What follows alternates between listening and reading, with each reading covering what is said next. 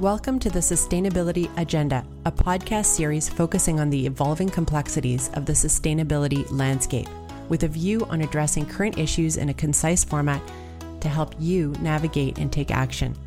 I'm your host, Dominique Barker. Please join me as we explore today's most pressing matters with special guests that will give you some new perspective and help you make sense of what really matters. On today's episode, I am speaking with Roman Dubczak, Managing Director and Head of Global Investment Banking at CIBC Capital Markets. We're pleased to welcome Roman to the inaugural episode of the Sustainability Agenda. Hello, Roman. How are you? Great, Dominique. How are you? Great. Thank you. So today I thought we would lay the groundwork for CIBC's direction on sustainable finance. I've been following and observing some of our competing banks, and I've really noticed that some of the financial institutions have been risk-led, others have been marketing-led, and I just really think it's worth discussing CIBC's direction. Roman, let's start with CIBC's strategy. What's your motivation to focus on sustainability? If you can just walk us through what your thought pattern over the last 2 years or so. Well, I think, as we develop our approach to the market and our clients, we really look at the macro trends that are affecting our clients, because our role is primarily to be an advisor to them in accessing capital, in executing transactions for them, and providing long-term value creation advice as it relates to not just financing, but their profile in the market. And one of the slow burning and now fast burning trends in the market as it impacts our clients has been, broadly speaking, the sustainability agenda. Some will call it ESG, but it is regarding a sustainability platform. That's kind of the big word. And over the course of the last couple years, we've ramped up our efforts to improve our insights on sustainability and the impact that would have on our clients. Really kind of in two parts. One is their cost of capital, because the further one is, as relates to a corporation, away from where norms are trending on sustainability, the higher the cost of capital will be for that corporation. And then secondly, on a less quantitative basis, the social capital that a corporation develops that will influence its value and its ability to execute on its strategies. And so we kind of break it down into those two components.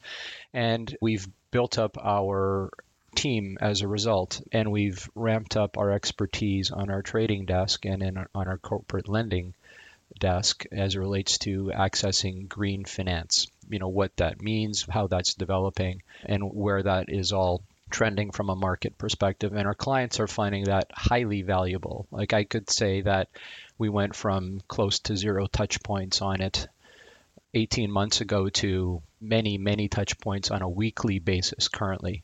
And have you noticed a difference in some of our relationship managers and how they're approaching their clients? Yeah, well, our relationship managers, by definition, are stewards of the relationship that our bank has with our clients. And, they're very close to their clients. And because they're close to their clients, the concept of, gee, what do I do about sustainability, to make it very simple, has risen in prominence. And so relationship managers and our entire team has become focused on sustainability. We take this approach, generally speaking, at our bank, of not setting up a silo on sustainability, for example, or other aspects of trends like infrastructure and whatnot. But we use a horizontal approach where everyone is an expert in this or needs to be an expert in it. And then, of course, when it gets very complex or very nuanced, we have even higher levels of expertise to bring in, for example, our sustainability advisory team, et cetera. But we take an all-in approach with all our RMs. So it's not just the mining team that's an expert in sustainability and not the others. Everybody speaks with the same level of knowledge. I've been here for a year, and it really feels like one of the things that differentiates us is really trying to put sustainability on everyone's desk. And that's, I think, a really important part of sustainability. Sustainable finance will just be called finance one day, and that was out of the expert panel on sustainable finance. So I really like that approach personally.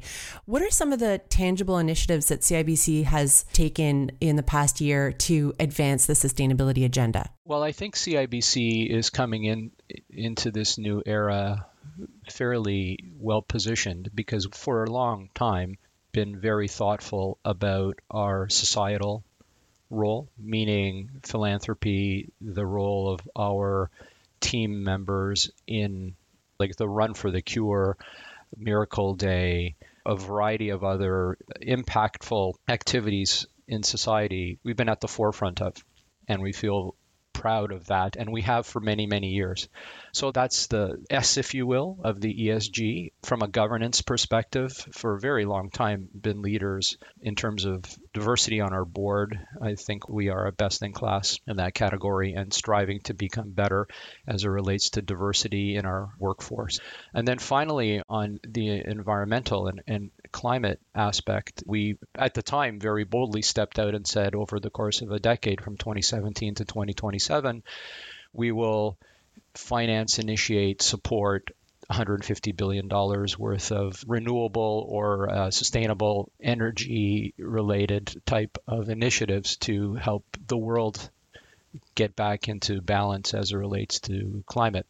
And what is going on with climate change, which we see on a daily basis, unfortunately. And once again, I don't know who came up with the expression, if you don't measure it, it doesn't count. And we're measuring it, and it counts, and it's got everyone very motivated.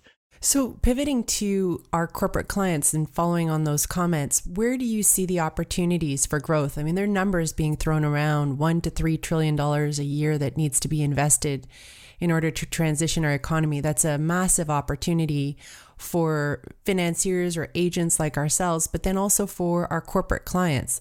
Where do you see growth in the economy, and what sectors of the economy do you see having those opportunities? It's an exciting time to be in corporate finance. There's a great transition going on right now as industry and society retools to a lower carbon future.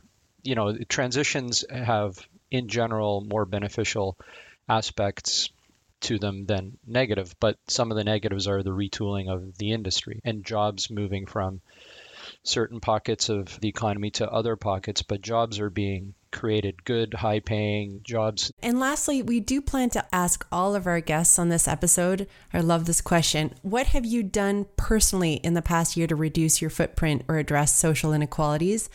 And if you care to share a goal for the next 12 months, that would be great too. Probably the most impactful piece of reading that I've done in the last couple years was a book written by Jonathan Safran Foer. And he wrote this book called We Are the Weather. It kind of scratched a couple itches for me. I like the writer, and it was about climate change. And what I found fascinating was that it's debatable, but between 18 and 50% of the impact on climate is livestock related. The clear cutting that's associated, the methane emissions, et cetera.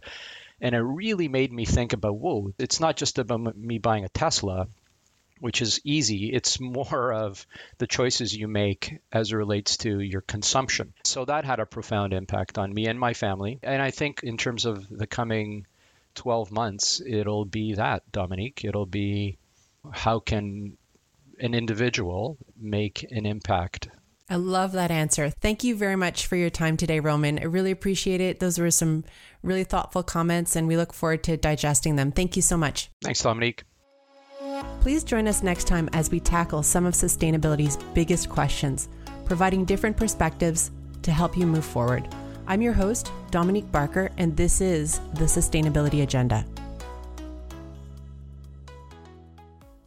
The materials disclosed on this podcast are for informational purposes only and subject to our client communication policy and code of conduct, as well as IROC rules. CIBC Capital Markets expressly disclaims any liability to any person who purports to rely on them. The materials described herein are disclosed as is without warranty of any kind, either express or implied, to the fullest extent permissible pursuant to applicable law, including but not limited to the implied warranties of merchantability, operation, usefulness, completeness, accuracy, timeliness, reliability, fitness for a particular purpose, or non-infringement. The information and data contained herein has been obtained or derived from sources believed to be reliable. without independent verification by CIBC Capital Markets, and we do not represent or warrant that any such information or data is accurate, adequate, or complete, and we assume no responsibility or liability of any nature in connection with any of the content of this communication. This communication is tailored for a particular audience, and accordingly, this message is intended for such specific audience only. Any dissemination, redistribution, or other use of this message or the market commentary contained herein by any recipient is unauthorized. This communication should not be construed as a research report. The information contained in this communication is not intended to constitute a research report, statement, or opinion of an expert for the purposes of the securities legislation of any province or territory of Canada or research as defined in FINRA Rule 2241 by the Financial Industry Regulatory Authority, FINRA. The services, securities, and investments discussed in this report may not be available to nor suitable for all investors. Nothing in this communication constitutes a recommendation, offer, or solicitation to buy or sell any specific investments discussed herein. You should not construe information contained in this communication as financial, credit, legal, accounting, or tax advice. The authors of this communication is not a person or company with actual, implied, or apparent authority to act on behalf of any issuer mentioned in the communication.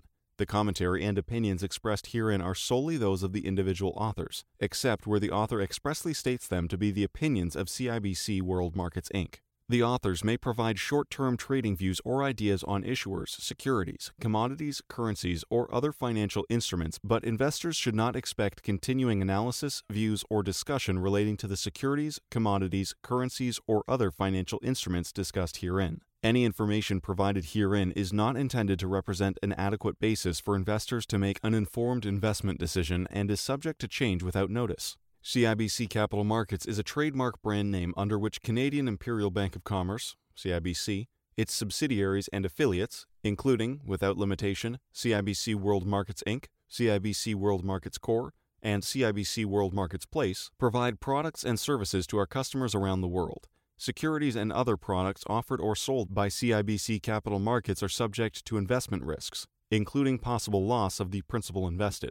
Each subsidiary or affiliate of CIBC is solely responsible for its own contractual obligations and commitments. Unless stated otherwise in writing, CIBC Capital Markets products and services are not insured by the Canada Deposit Insurance Corporation, the Federal Deposit Insurance Corporation, or other similar deposit insurance, and are not endorsed or guaranteed by any bank.